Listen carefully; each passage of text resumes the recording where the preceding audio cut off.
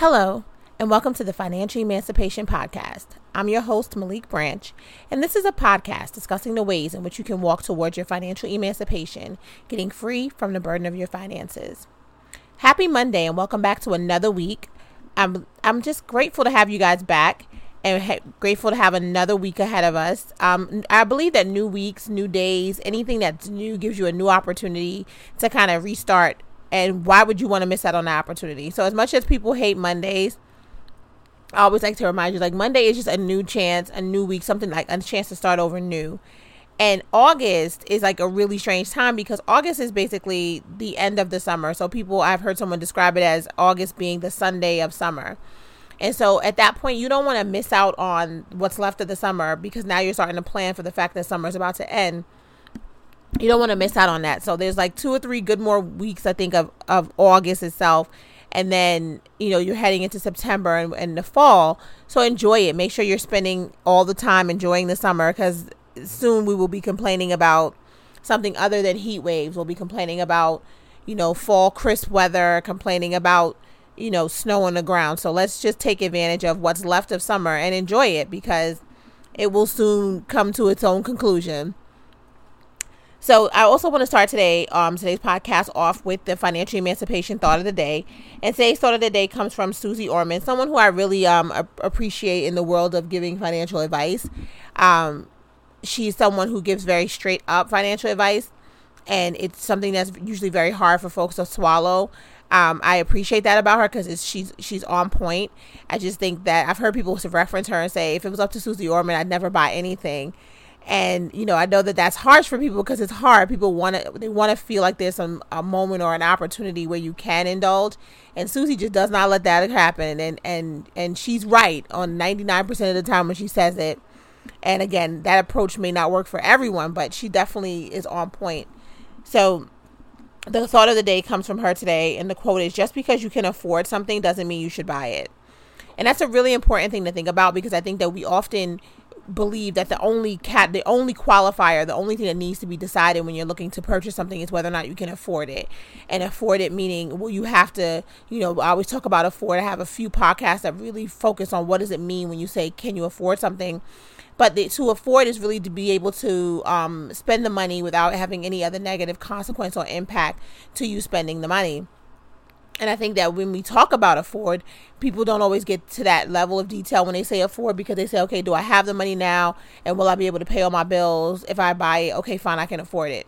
And again, most people don't even do that. Most people's qualifier for afford is if I have the money or if I have the available credit. And so, but even if you have the money and you will still be able to pay all your bills, you have to keep going in the layers. Can you do all that and contribute to your savings? Are you doing all that and contributing appropriately to your retirement? Are you doing all of that and be able to make sure that the thing that you want to do next month or the thing that you also find a priority is also going to be able to be done? Because if it can't be, then you can't afford it. If what you're going to end up having to give up or lose at the end is bigger than what this one thing that you want to purchase is, then you can't afford it. And so if you buy this new bag right now and then it means that you won't be able to put the down payment that you're supposed to put on your trip next month, then you can't afford it. If it's going to delay something that you're supposed to do or push something back, then you can't afford it. And so you have to kind of get a little deeper in your assessments when you want to talk about whether or not you can afford something. And so that's a really good quote from someone who I think has a good perspective. And I encourage people to listen to her and read her books and things. She has a really good perspective. And I know that sometimes that messaging is hard for everyone to swallow. So I try to make sure that my messaging comes off in a way that can be as clear cut as that, but also a little more maybe understanding to the fact that people struggle with this on a much deeper level, on a much more emotional level, that it's not just 1 + 1 for most people as it relates to their money and their finances. So that's our thought of the day for today. And you can follow the hashtag FETOTD, Financial Emancipation Thought of the Day, and that's where it'll be posted on Instagram. It's posted on the Facebook page if you want to see it, and if you want to be part of the listserv, you can send me an email, and I can put you on a listserv so you can get an email of the Financial Emancipation Thought of the Day. Good way to start your day off. So today's episode, I want to kind of piggyback on on the notion of what you can afford, and talk about things that come up, which is fees, co-pays, subscriptions, add-ons, different things that come up when you intend to spend money and then you end up spending a little bit more, and how that has to be part of your plan. And this is why you need to also always have like a little cushion around things. So you can, you go to the doctor's office, and I've heard people that I know personally who say that they regulate how they go to the doctor's office based on having to pay a copay. And that's real, right? Like, okay, I know that I need to go to the doctor, but I'm not really trying to go because I'm going to have to pay the $50 copay, and I don't have that right now. Or I'm going to have to pay the $20 copay, and I don't have that right now. That's a tight space to be in. And I know that can be real. Like, you really just don't have it this week to do that. But, something like your health, you don't want to put off for something like that. So there's a lot of decisions that have to be made. And then, you think about all the add-ons, all the subscriptions. If you buy something and you forget that there's a maintenance that you have to add to. So if you bought a new computer and you were like, oh, I bought a new computer, but you realize as soon as you get the computer home, it doesn't have Microsoft Office on it, and you can't really use the computer unless you spend another $100 on to get the Microsoft Office. And so you were like, okay, I was able to buy the $800 computer, but now I don't have the $100 for that. It's why when we make these type of purchases or we do certain things, we have to think things all the way through, beyond just the initial cost, because most things have additional cost to them. And so you could be going, if you need to have a procedure done in the hospital, there's usually an additional copay, and it's usually big, right? $100, $200. If you need to do a lot of things, if you need to have work done in your house or work done in your car. A great example is the car. I took my car in to get 4 new tires. That's all I wanted. 4 new tires, because I had a nail in one of my tires, and my tires were 4 years old. And if you've listened to the podcast, I've committed to keeping my car, even though the car payment is done. I've committed to keeping the car for at least another year, so I can take that money that I was using to pay my car payment and pay down all my credit card debt. And so I'm committed to keeping the car, so I need to do things to keep the car, so I have to get new tires. What happens when I get there, I'm like, okay, I want to get new tires, and they're telling me that I need to get a wheel alignment. If I don't, and I said, no, I'm not getting a wheel alignment. I came here to spend money for tires, and that's it. Except they're like, if you don't get a wheel alignment, you're just going to ruin your brand new tires, because your wheel alignment is off, and your tires are going to tread and wear down, and and not in the right way.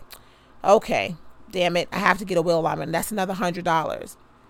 I didn't anticipate that. I really anticipated to the T the $700 that it was going to cost for the new tires. And so these things come up.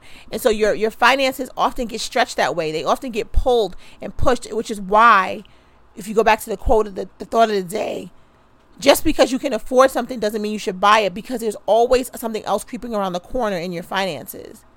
And so in every moment, in every impulse that comes to you where you want something and you decided you can afford it, you have to think thoroughly and think all the way through your finances to know if there's going to be something else that will come up and creep up on you around the corner. And I know that feels like it's asking you to be like a psychic, but it's not. It's just asking you to consider the things that are coming up.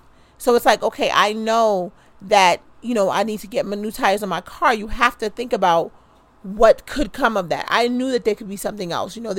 I was like, I want new tires and I want an oil change.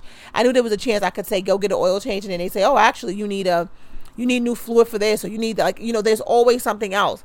And so early in the week when I was looking at, I got an email from a brand of pocketbooks that I love, and they always have a good sale, and they had a bag or a sale for $100.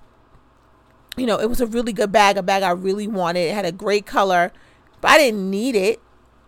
I wanted it, but I didn't need it. And so I decided not to get it, even though it was on sale. And now that I'm look back, I'm really happy I didn't get it, because I was on $100 that I didn't spend then, that I didn't necessarily need. I could have afforded it, but I didn't need it. That's $100 I didn't spend then, which kind of helped me, because there's additional $100 I had to spend now that I hadn't anticipated. So sometimes it is best for you to kind of put aside your impulses for things that you don't need, and maybe you want it and you can afford it, but you don't necessarily need it, because it will come back around later for you in an instance where you will need that money on the back end of something that you didn't expect. So sometimes you have to put aside what you want and what you desire and what you can afford, in order to prepare you for what will be the unexpected and required. Because it won't just be unexpected, it will be unexpected and required. And when the unexpected and required comes upon you and you're not prepared, that's how you get thrown into financial turmoil.